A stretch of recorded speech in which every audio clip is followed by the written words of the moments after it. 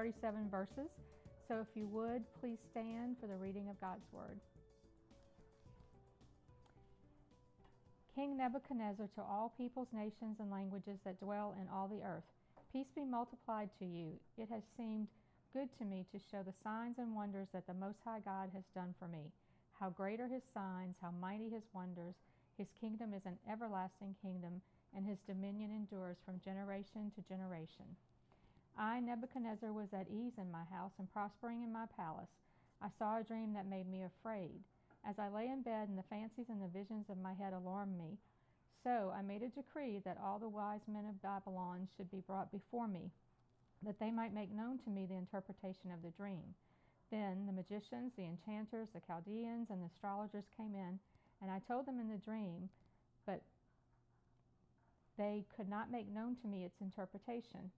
At last Daniel came in before me, he who was named Belteshazzar, after the name of my God, and in whom is the spirit of the holy gods. And I told him the dream, saying, O Belteshazzar, chief of the magicians, because I know that the spirit of the holy gods is in you, and that no mystery is too difficult for you, tell me the visions of my dream that I saw and their interpretation. The visions of my head as I lay in bed were these. I saw and behold a tree in the midst of the earth, and its height was great. The tree grew and became strong, and its top reached to heaven, and it was visible to the end of the whole earth. Its leaves were beautiful, and its fruit abundant, and in it was food for all. The beasts of the field found shade under it, and the birds of the heavens lived in its branches, and all the flesh was fed from it. I saw in the visions of my head as I lay in bed, and behold, a watcher, a holy one, came down from heaven. He proclaimed aloud and said thus, Chop down the tree, lop off its branches, strip off its leaves, and scatter its fruit. Let the beasts flee from under it, and the birds from its branches. But I leave the stump of its roots in the earth, bound by a band of iron and bronze, amid the tender grass of the field. Let him be wet with the dew of heaven, let his portion be with the beasts in the grass of the earth. Let his mind be changed from a man's, and let a beast's mind be given to him. And let 7 periods of time pass over him. The sentence is by the decree of the watchers, the decision by the word of the holy ones, to the end that the living may know that the Most High rules the kingdom of men, and gives it to whom He will, and sets over it the lowliest of men. This dream I, King Nebuchadnezzar, saw, and you, O Belteshazzar, tell me the interpretation, because all the wise men of my kingdom are not able to make known to me the interpretation, but you are able, for the spirit of the holy gods is in you. Then Daniel, whose name was Belteshazzar, was dismayed for a while, and his thoughts alarmed him. The king answered and said, Belteshazzar, let not the dream or the interpretation alarm you. Belteshazzar answered and said, My lord, may the dream be for those who hate you, and its interpretation for your enemies.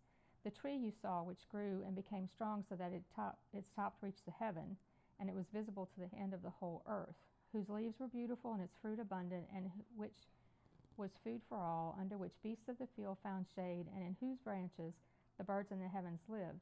It is you, O king, who have grown and become strong. Your greatness has grown and reaches to heaven, and your dominion to the ends of the earth. And because the king saw a watcher, a holy one, coming down from heaven and saying, Chop down the tree and destroy it, but leave the stump of its roots in the earth, bound with a band of iron and bronze, in the tender grass of the field, and let him be wet with the dew of heaven, and let his portion be with the beasts of the field, till 7 periods of time passes over him. This is the interpretation, O king. It is a decree of the Most High, which has come upon my lord the king, that you shall be driven from among men, and your dwelling shall be with the beasts of the field. You shall be made to eat grass like an ox, and you shall be wet with the dew of heaven, and 7 periods of time shall pass over you, till you know that the Most High rules the kingdom of men, and gives it to whom He will. And as it was commanded to leave the stump of the roots of the tree, your kingdom shall be confirmed for you from the time that you know that heaven rules. Therefore, O king, let my counsel be acceptable to you. Break off your sins by practicing righteousness, and your iniquities by showing mercy to the oppressed, that there may perhaps be a lengthening of your prosperity. All this came upon King Nebuchadnezzar. At the end of 12 months he was walking on the roof of the royal palace of Babylon. And the king answered and said, Is not this great Babylon, which I have built by my mighty power as a royal residence and for the glory of my majesty? While the words were still in the king's mouth, there fell a voice from heaven. O King Nebuchadnezzar, to you it is spoken. The kingdom has departed from you, and you shall be driven from among men, and your dwelling shall be with the beasts of the field, and you shall be made to eat grass like an ox, and 7 periods of time shall pass over you, until you know that the Most High rules the kingdom of men, and gives it to whom he will. Immediately the word was fulfilled against Nebuchadnezzar. He was driven from among men, and ate grass like an ox, and his body was wet with the dew of heaven, till his hair grew as long as eagle's feathers, and his nails were like birds' claws. At the end of the days, I, Nebuchadnezzar, lifted my eyes to heaven, and my reason returned to me. And I blessed the Most High, and praised and honored him who lives forever. For his dominion is an everlasting dominion, and his kingdom endures from generation to generation. All the inhabitants of the earth are accounted as nothing, as he does according to his will among the hosts of heaven and among the inhabitants of the earth. And none can stay his hand or say to him, What have you done? At the same time my reason returned to me, and for the glory of my kingdom my majesty and splendor returned to me. My counselors and my lords sought me, and I was established in my kingdom, and still more greatness was added to me. Now I, Nebuchadnezzar, praise and extol and honor the King of heaven, and all his works are right, and his ways are just, and those who walk in pride he is able to humble. You may be seated.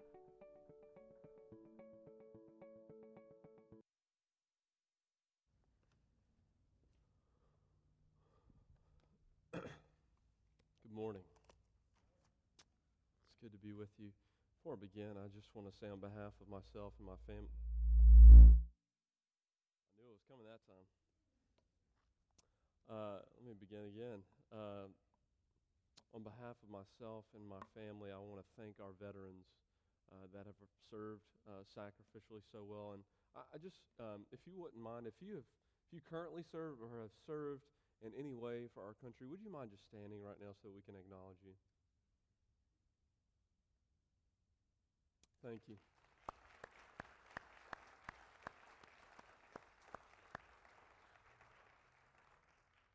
Thank you for your service. And before I begin, I'd like us to pray. And like we said last week when we were taking the Lord's Supper, is that no matter who won on Tuesday, Jesus is what? He's still Lord. And so no matter if your guy won, no matter if your guy lost, our God has still won. And he is on his throne. And just as we read a couple weeks ago in Daniel 2:21, he changes times and seasons, he removes kings and sets up kings. This is not because God has forgotten or left us alone, but God is still providentially working in our world. So let's, right now, as it looks from all regards, it looks like President Joe Biden is our president for right now. And so, as the scriptures call us to, we're going to pray for him right now and pray for wisdom and justice to be part of his rule and position as president. So let's pray for Joe Biden right now.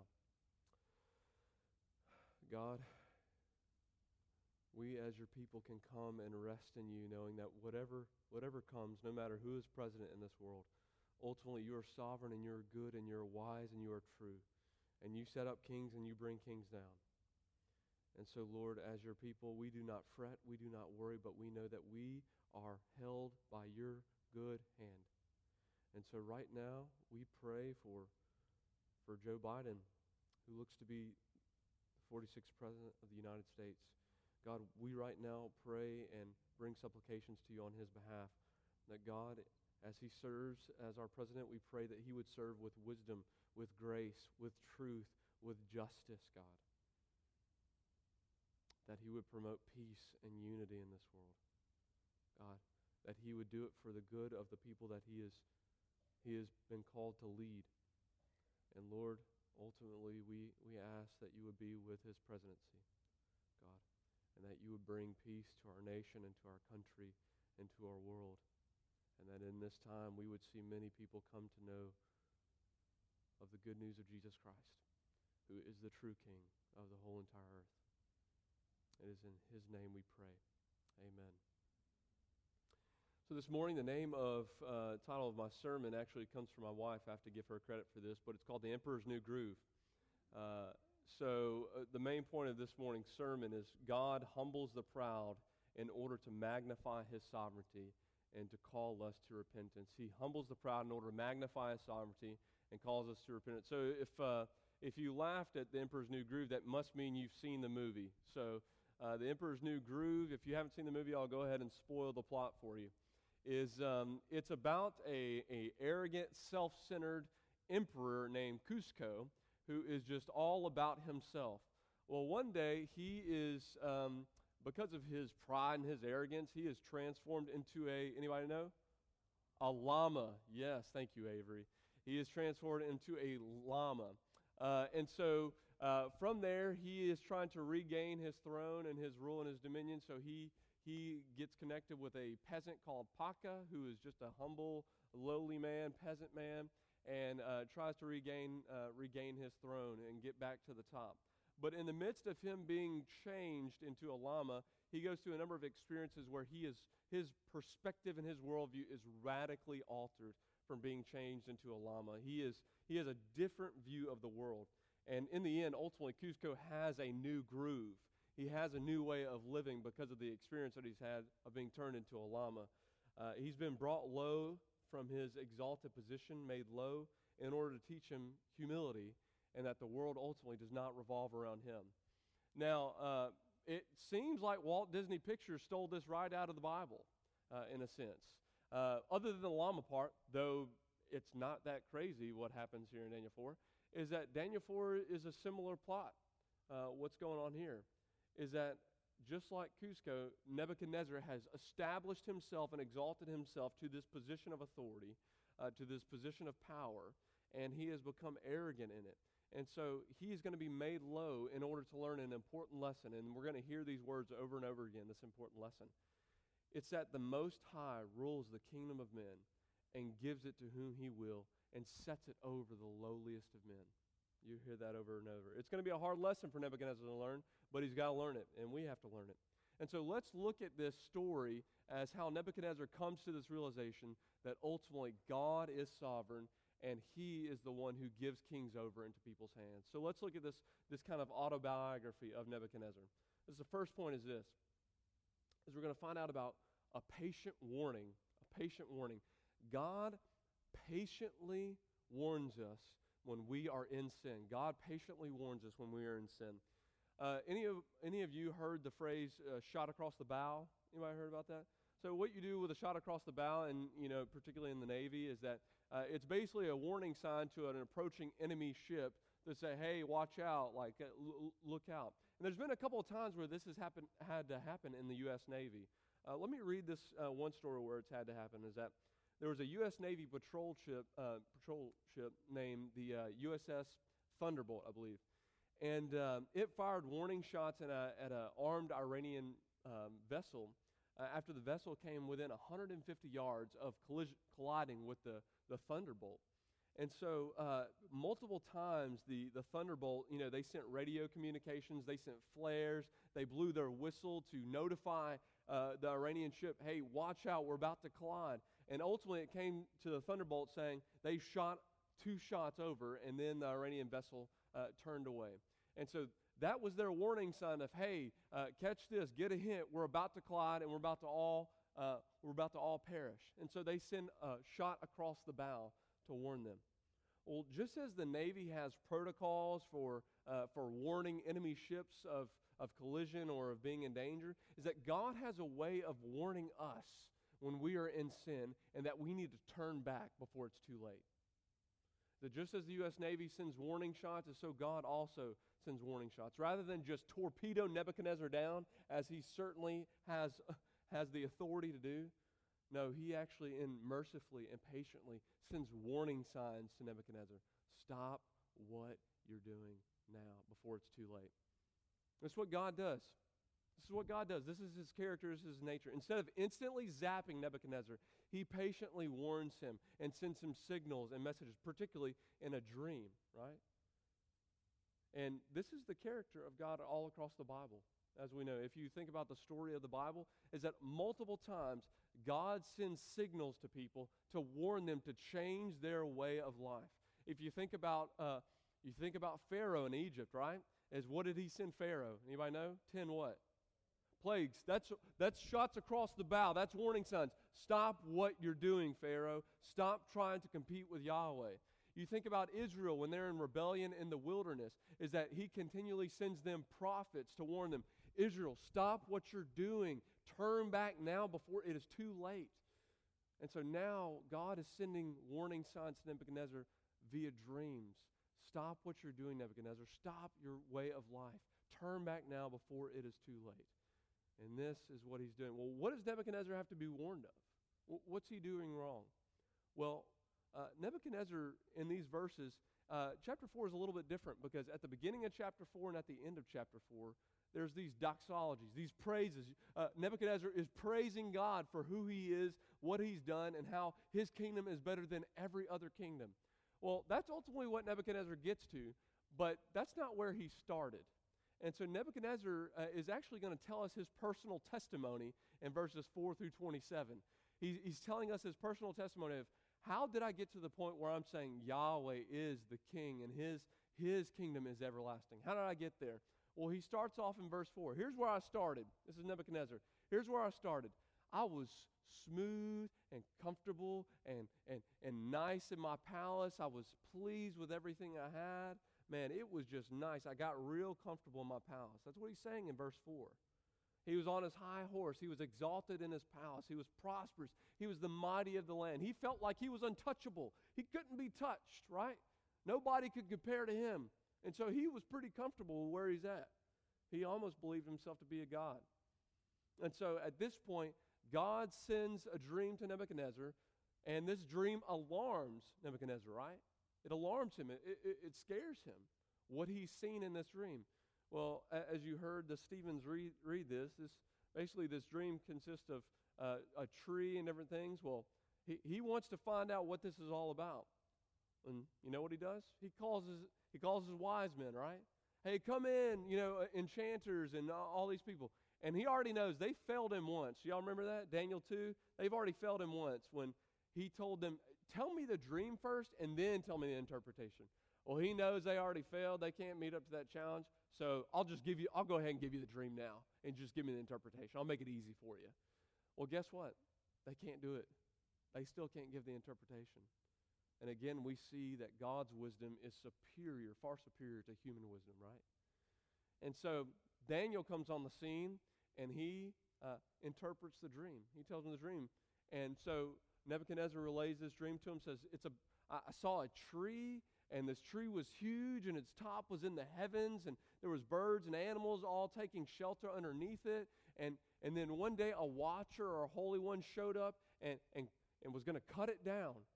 And that when it was cut down, there was just going to be a stump left of it. And the stump was going to have to go through the inclement weather and have the dew of heaven rain all over it. That was going to be it. It wasn't going to be totally destroyed. There was going to be a stump left for it. And so this was his dream. This is what he goes through. And Nebuchadnezzar knows that, man, only Daniel can be the one to relay something or interpret something like this. He says that Daniel multiple times has the spirit of the holy gods in him. You see that in verse 8 and 9 and verse 18. It's a phrase that is only used of Joseph in Genesis 41. When Pharaoh is having similar dreams and visions, and Joseph comes to the Pharaoh, and Pharaoh says, man, this guy's got the spirit of the holy gods in him. Basically saying, they have a wisdom, Daniel and Joseph, that no other man has, and that can only come from God. And so Daniel begins to relay this dream to him and interpret it. And this dream consists of this large tree. And as you know, the tree is a representation, a symbol of Nebuchadnezzar and his kingdom. And so Daniel says, hey, I really hope this isn't about you, Nebuchadnezzar. I really hope it's about your enemies, but it doesn't look like it's going to be about your enemies. It's about you. It is you. Sounds very similar to 2 Samuel 2 Samuel 11, I guess, is when Nathan confronts David. You remember when he tells him that story about the people who steal, the guy who steals goats, and Daniel's like, tell me who that man is. We're going to put him in jail. And what does Nathan say? You are that man. Similar things happening here. Daniel said, it is you. This tree is you. And everything that's happening to this tree is going to happen to you if you don't turn around now. If you don't do that, you're going to be in for it all. Well, what's the problem with this tree? Well, if you're familiar with the language from Genesis 11, as Shane pointed out last week from Genesis 11, is that there's a lot of allusions here in Daniel. Well, it says that this tree has its top is reaching to the heavens. If you remember what Genesis 11:4 says, is when these people got together to build this tower, they wanted to build its top up into the what? To compete with God and try and overthrow him. So the same thing is happening here with Nebuchadnezzar, is he's trying to build his kingdom up and himself up so that he can compete and overthrow Yahweh. He wants to be the only king on the earth. Only him. So this is what Nebuchadnezzar's problem is. And this is what Daniel brings to. And he wants to make sure and say, look, this is not an empty threat, Nebuchadnezzar. You can take this to the bank. And the way he says that is that, when a watcher or an angelic being shows up or a holy one shows up and says something throughout the Bible, you can take it to the bank that it's going to happen. And that's what Daniel's trying to communicate. If you saw a watcher in your dream telling you these things, look, take it to the bank. If you don't stop now, it's going to happen to you.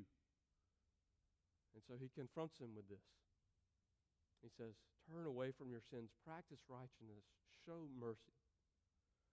So I want to give you a piece of application real quick. I don't want to delve into the dream and all its little details.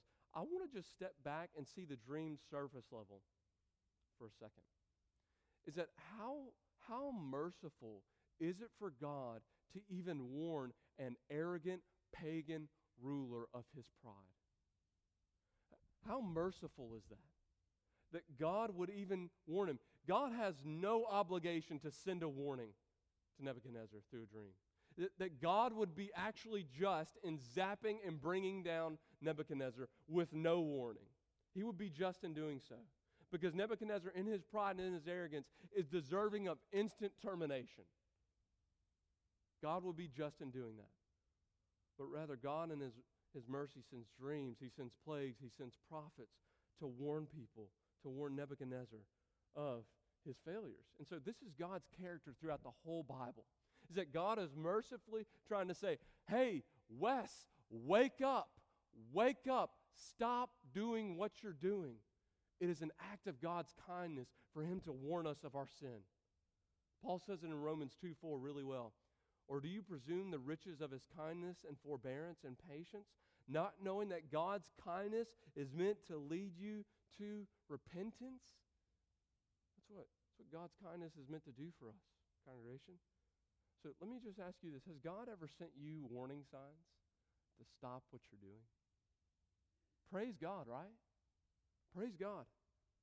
He is incredibly merciful to do so. He may not send dreams or prophets or plagues to you, but he does by his Spirit through his word and his people warn us when we're in our sin. I'll give you a personal story here. I don't know if any of you were questioning whether I was perfect or not. This will tell you that I'm not. Is that right here a few weeks ago, I'm going to tell a story on Miss Ann Bolton real quick. Right here a couple weeks ago, Miss Ann Bolton stopped me and she pointed out something in me that I had not seen myself. Not seen myself.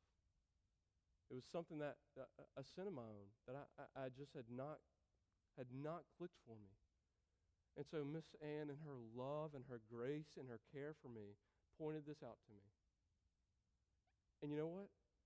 Praise God. Praise God that he would use Miss Ann Bolton as an instrument to point something out in me so that I could better follow Jesus. These are warning signs to us, people. These are warning signs to us. So what are you doing with them?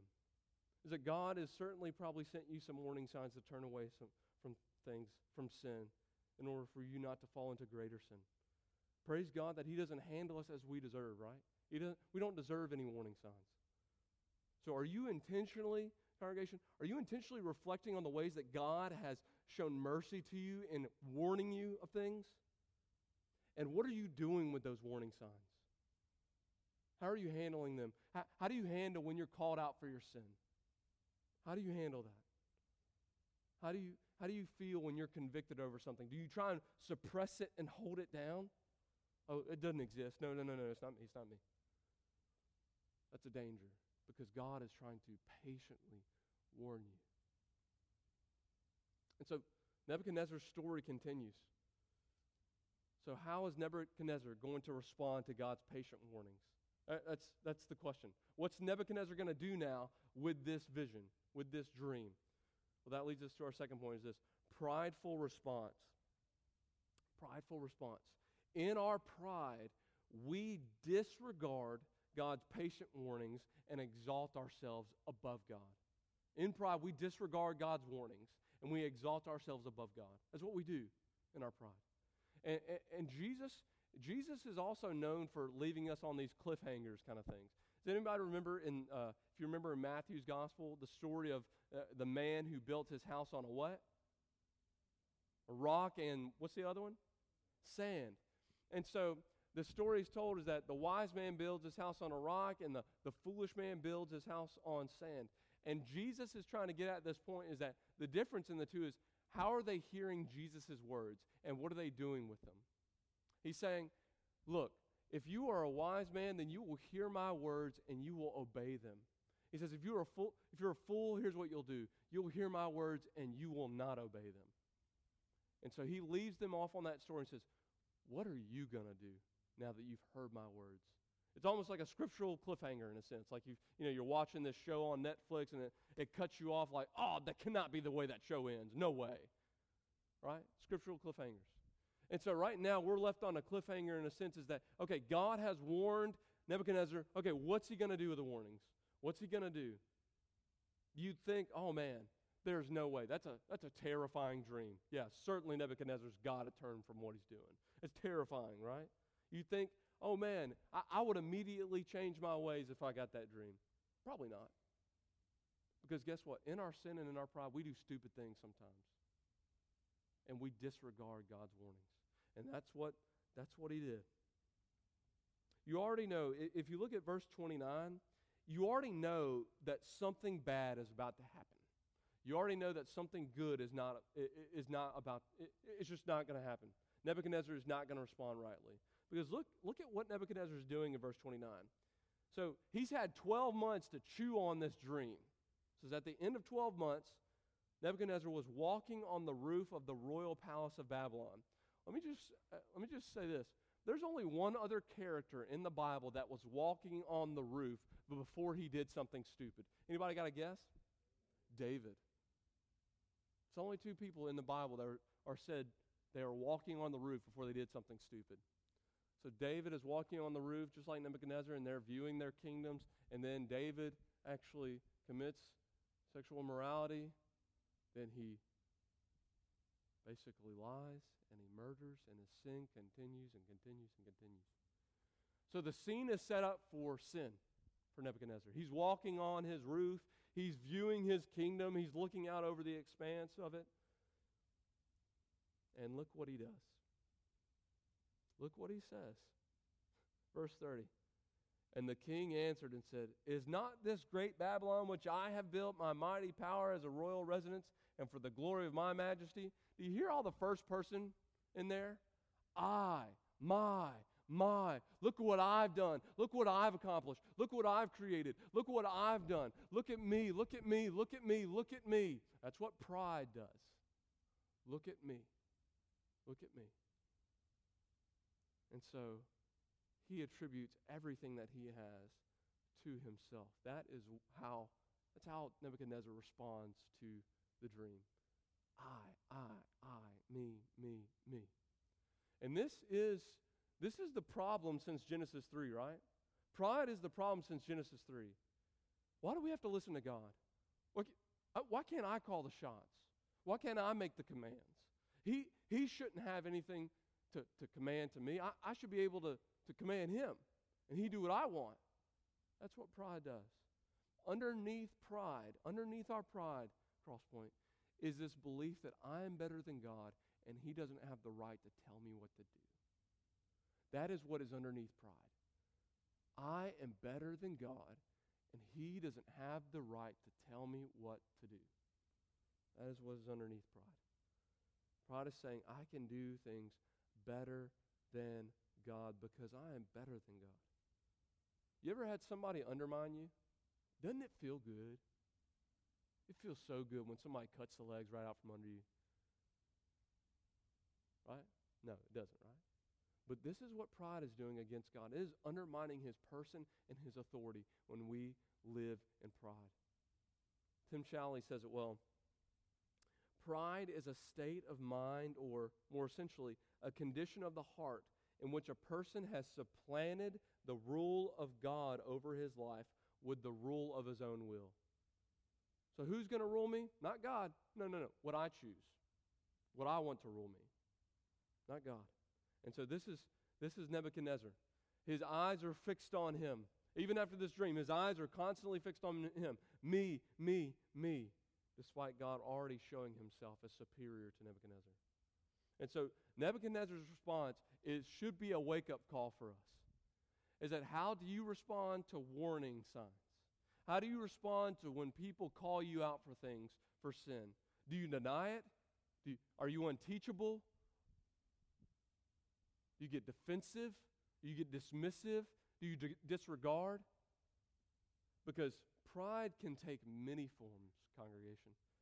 Crosspoint, it can manifest itself in so many ways. Let me just give you a couple of them and how they manifest. If you want to take notes on this, that's fine. Performance. Pride can manifest itself in performance. I do this. I do that. It's me. I've done this. Pride can manifest itself in blame shifting. Everyone else is the problem, not me. Everyone else is to blame. Pride can manifest itself in nobility. You ever heard somebody say, do you know who I am? You know who I am? Pride. Pride manifests itself in perspective. When we exalt somebody else's sin and diminish or belittle our own sin, that is pride. Ooh, I can't believe they do something like that. But, I only deal with these kind of sins over here. Pride shows itself, manifests itself in security. Nothing's going to happen to me. I'm untouchable. Pride manifests itself in listening. I have everything to teach people and nothing to learn from anybody. Pride manifests itself in concerns. I'm more preoccupied with myself rather than others. And pride manifests itself in comparison. Well, I look pretty good when you put me up next to him. Right? All those are manifestations of pride. And remember, pride is just not about what you say. Pride goes deeper than your mouth. Pride is not just about the words that you say. Pride is about the disposition of your heart towards God. Pride is not just about our mouths, people. Is that our hearts can be deeply entrenched in pride. And so do you consider your pride as bad as it really is? And this is one reason that makes it really bad, is that it is so contrary to our Savior's own example. Philippians 2 is really clear about that. He who had everything humbled himself to the point of death, even death on a cross. That's why it's so heinous, is that it's so contrary to our Savior. And so Nebuchadnezzar has been warned. So what is God supposed to do now? He warned him. Nebuchadnezzar, he showed his pride, didn't care, disregarded God's warnings. What's God supposed to do now? Oh, you know what? It's okay, Nebuchadnezzar. Go on. It's not that bad. No, what God decreed, he will certainly do. And God said, if you continue to act like this, Nebuchadnezzar, I will discipline you. And so God must act. This is number 3. God's humbling of the proud is for their good and their restoration, not their pain and humiliation. God's humbling of the proud is for our good and our restoration, not our pain and humiliation. I don't know if any of you knew I played football in high school. I don't know if I give off that athletic feel to you. But when I played football in high school, I really, I told my football coach I was going to be telling a story about him today. I really thought my football coaches enjoyed seeing me writhe in pain. Like when I would have to do up downs, chop your feet, hit the ground, and do all these things. I really thought they got amusement from seeing me cry, and not saying I did that, but if I were to cry and to be in agony and pain, and I thought it brought them joy for them to see me throw up my lunch. That was the disposition. That's really what I felt from them. It's like, they enjoy this. They're cruel. They are cruel. They enjoy seeing a 16-year-old cry for his mom during football practice. But at the end of the 4 years of playing high school football, I realized that their desire was to teach me lessons that only pain, sweat, tears, vomiting could teach you. And that's character. Character. They weren't necessarily trying to make me into the best athlete possible, because this might be a surprise to you. I had no shot at college football. But they were trying to do something more for me. They were trying to make me a better man. That's what they were trying to do. Character is not an easy lesson, and neither is humility. And sometimes it takes a hard life experience to do that. Sometimes we have to learn humility the hard way. And this seems to be Nebuchadnezzar's case. Humility is going to be a hard lesson for him to learn, and it's not God's enjoyment to teach him it. Humility is going to be a hard lesson for us to learn, but it does not come at God's amusement, enjoyment to teach us that. But humbling Nebuchadnezzar and humbling us is required in order to teach us that God is the one who is king over the entire universe. And so, as you all know, the famous line from the Bible, pride cometh before the fall. And so, God's decree was not an empty threat. It wasn't a joke. It was to be taken seriously. And so, what is the punishment? Well, Nebuchadnezzar becomes an animal. He is taken out and brought to the back and made a beast, to live with the beast, to eat like the beast, to think like the beast, to grow long claws and long hair. You can kind of imagine that. And to almost be brought to the point of insanity. But one author has helped me think through this, that there is a correlation between pride and insanity and animalistic tendencies. Is that what was going on in Nebuchadnezzar's heart, his pride, is now being expressed in his physical appearance, in his physical actions. Here's what pride does. This author named James B. John says this: pride is just a form of insanity. It leads us to form a distorted view of ourselves and by extension of the world around us, which of course is the very essence of insanity. It leads us to see ourselves as opposed to God as the center of the universe. Is that we become delusional when we're in pride. When we live in pride, we don't see ourselves, God, or the world as we should. We actually, when we live in pride, we're living in a false reality of how things aren't. We're actually living in another world that's not reality. That's what pride is. When we live in pride, we're saying the universe revolves around me. The sun shines on me. The sun sets on me. Everything is about me. I am the center of this universe. And guess what? That is not reality. The Bible is reality. The Bible is reality. And so pride, we are viewing the world incorrectly. It's a false reality. We are seeing things through our lenses and not through God's lenses.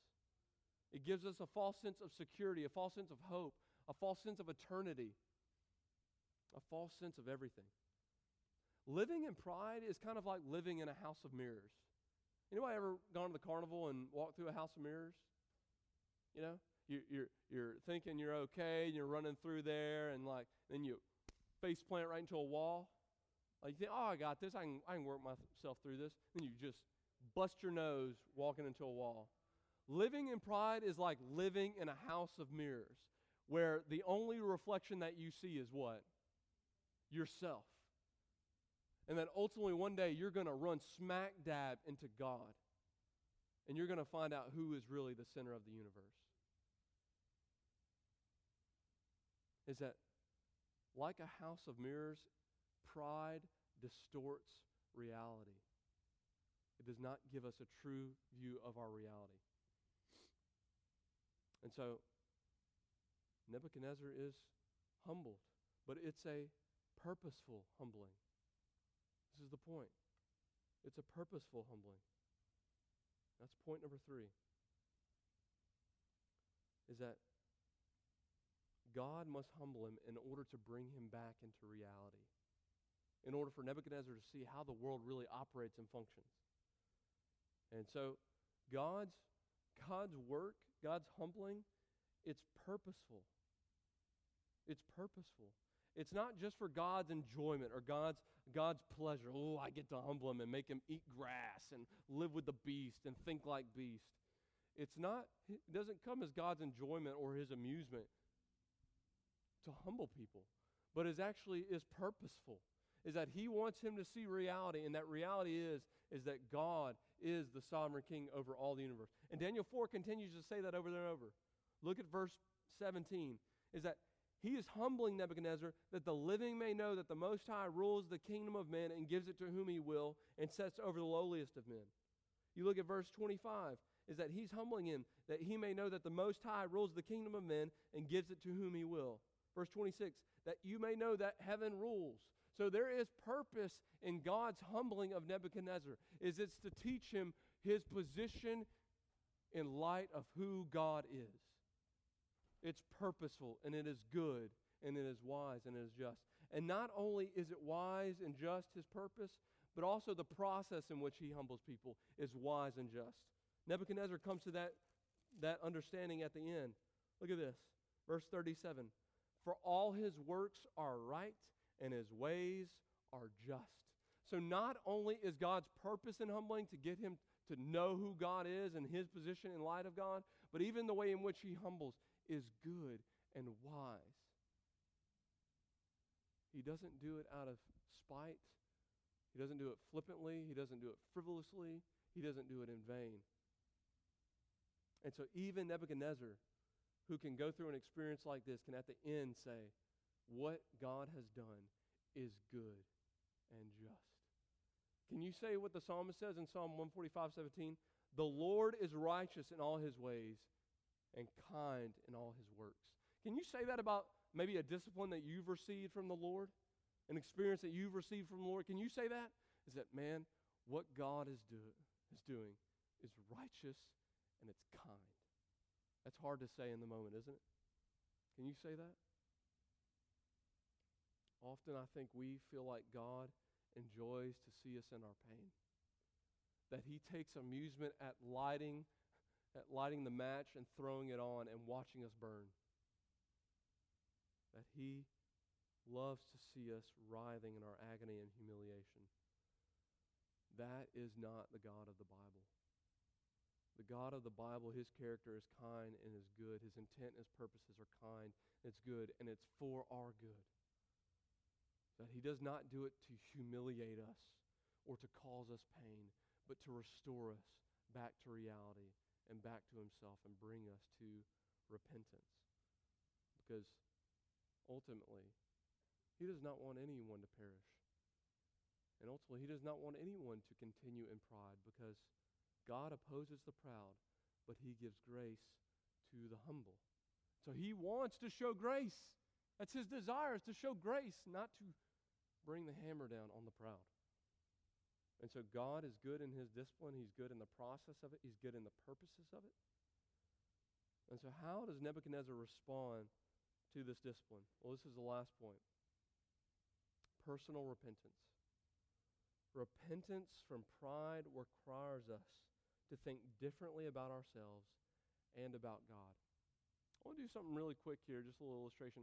there any kids in here that would mind just coming and just standing on the stage with me? Any kids in here? Preschool kids? Come on. You come stand up here with me. Jillian, thank you. Lottie, thank you. You can stand up. Could you stand up right here for me? That's great. Lottie. Only the girls, no guys in here? Chickens. Chicken. Any other preschool kids want to come up here and stand with me? Okay. Man, you know that y'all are really, really tall. You know that? Especially when I'm sitting down. Y'all are really tall. You think you're pretty tall? Yeah, it's okay. You can say you're tall. It's not boastful. It's not prideful. Yeah, lost it. It's not prideful. So y'all feel pretty tall right now, right? Hey, Josh, would you come up here for a second? Y'all are pretty. I'm serious. Y'all are pretty tall. How old are you, Jillian? 6. Lottie, how old are you? 5. Y'all are pretty tall for 5 and 6-year-olds. Josh, would you come stand right by Lottie? Jillian and Lottie, do y'all feel tall right now? Would y'all look at Josh? Y'all can turn and look at Josh right here. That's good. Do y'all feel tall standing next to Josh? No, right? I don't feel tall standing next to Josh. So y'all can go ahead and be seated. Thank y'all for coming up. So the point of this is that you feel tall until you stand next to somebody really tall, right? You feel tall until you stand next to somebody who is really tall. And here's the point for Nebuchadnezzar's personal repentance, is he feels big until he stands next to Yahweh and he comes into contact with him. Is that Babylon feels like an eternal and prosperous kingdom that can never be taken down. But in God's lenses and in God's view of Babylon and of Nebuchadnezzar, Babylon and Nebuchadnezzar are an anthill compared to him. And so this is what personal repentance starts with for Nebuchadnezzar. So you see at the end of the verses is that Nebuchadnezzar comes to this point where he is praising Yahweh. He comes to his senses. He comes back to his sanity, right? He comes back to say, okay, I'm lifting my eyes to heaven now to see the Creator. And I realize his kingdom is everlasting and it's eternal. And nobody can accuse him of anything. Nobody can stand against him. This is Yahweh's kingdom. And so what Nebuchadnezzar is saying is, I now see myself, I now see my kingdom in light of God and his kingdom. And it looks very, very, very small. And so this is what personal repentance brings us to. Crosspoint. Is that personal repentance requires us to do something. It's to put ourselves in light of the Holy One, God. So repentance is going to require from us 3 things, and I think we see these 3 characteristics in Nebuchadnezzar's own personal repentance. It's 3 A words. You can write these down. Acknowledgement, approach, action. What's the 3 one? What it does, what personal repentance does, and what we see in Nebuchadnezzar's personal repentance is this, is that he comes to acknowledge who he is and his position in light of God. Just as we saw here, Lottie and Jillian thought they were really tall until they put them in a position with somebody who is really tall. Is that personal repentance for us starts with us acknowledging our position before a holy God, that we are lowly sinners, deserving of nothing, but God has given everything into our hand. It starts with us acknowledging our position before a holy, loving God. Second thing is this, is that it goes to our approach now. Now knowing our position in light of God, is it now comes to an approach. And that if we know our position in light of who God is, then there's only one approach to him. Humility. If you know who you are and you know who God is, there is no other approach other than coming to him in humility, realizing that you have nothing to give, you have nothing to offer, only everything to receive from his hand. Personal repentance must begin with us acknowledging who we are, who God is, and then taking a right approach to him in all things in our life. What is your approach to God? And the last thing is this, is that if we have a right acknowledgement of who God is and who we are, and we have a right approach to him, it must change our action. This is what Daniel is actually telling and commanding Nebuchadnezzar to do. He's saying, in light of this dream, stop your sins and your transgression. Turn away now. Do mercy and righteousness. So personal repentance must require us to acknowledge who we are in light of God, to approach Him in humility, and to change our course of action and how we operate in this world. Meaning that we must live in righteousness in light of who God is and in light of who we are in to Him. This is what personal repentance is. It's turning away from sin and turning to, anybody remember that? We said it many weeks ago. Repentance is turning away from sin, turning to Jesus. What is repentance? Repentance is turning away from sin, turning to Jesus. And it requires us to start with acknowledging our position before God, who He is, approaching Him rightly, and acting in line with those things. And so, this is what Nebuchadnezzar learns. He learns that he is not the king of the universe. He learns that, man, if I exalt myself, I will be humbled. But if I humble myself, I will be exalted. And that's what happens at the end of this story, is that he is restored back to his kingdom and back to his majesty. And this is his end line. Those who walk in pride, he is able to humble. But those who walk in humility, he is able to exalt. Let that be how we operate in this world, congregation. And so, are you living in pride right now? Are you living in pride? Have you personally repented? Have you acknowledged your position before God? Have you approached Him rightly this week? Have you acted in accordance with who God is and who you are?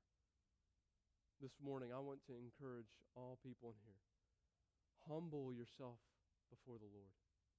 Humble yourself before them. And if you don't know God, if you don't know Christ, the way that you begin by humbling yourself before the Lord is by thrusting yourselves on Jesus Christ. By repenting of your sins and trusting in Him as God, Savior, and King. That God has sent Jesus Christ to come into this world to deal with the problem that we've created through our own pride, that being sin. And that we deserve death for our sin, but God does not give us what we deserve, but He is patient and kind to us and gives us His Son Jesus to step in the gap for us and to die on the cross and be raised from the dead so that we might have forgiveness and that we who are low might be exalted in Jesus Christ. This morning, if you don't know who Christ is, I would love to speak with you after the service. If you are living in pride right now, I'd love to help you think through that, how you can humble yourself before the Lord. But I want to warn you, as Nebuchadnezzar was warned in this text, humble yourself before the Lord now, before He humbles you on Judgment Day. Let me pray for us.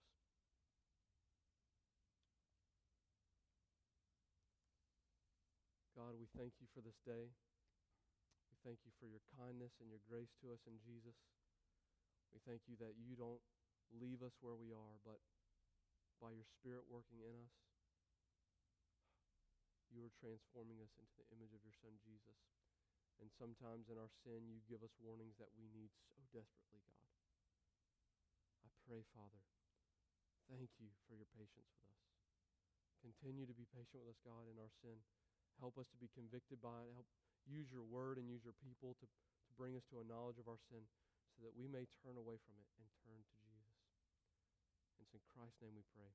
Amen. I want to invite the band back up as we respond in worship to Him. I want us to sing in light of these things, in light of who God is and who we are, is that should stimulate our singing together. That we're singing about only a holy God. That is who He is. And He has made very clear through His word who we are. So let us stand together and sing in light of who God is.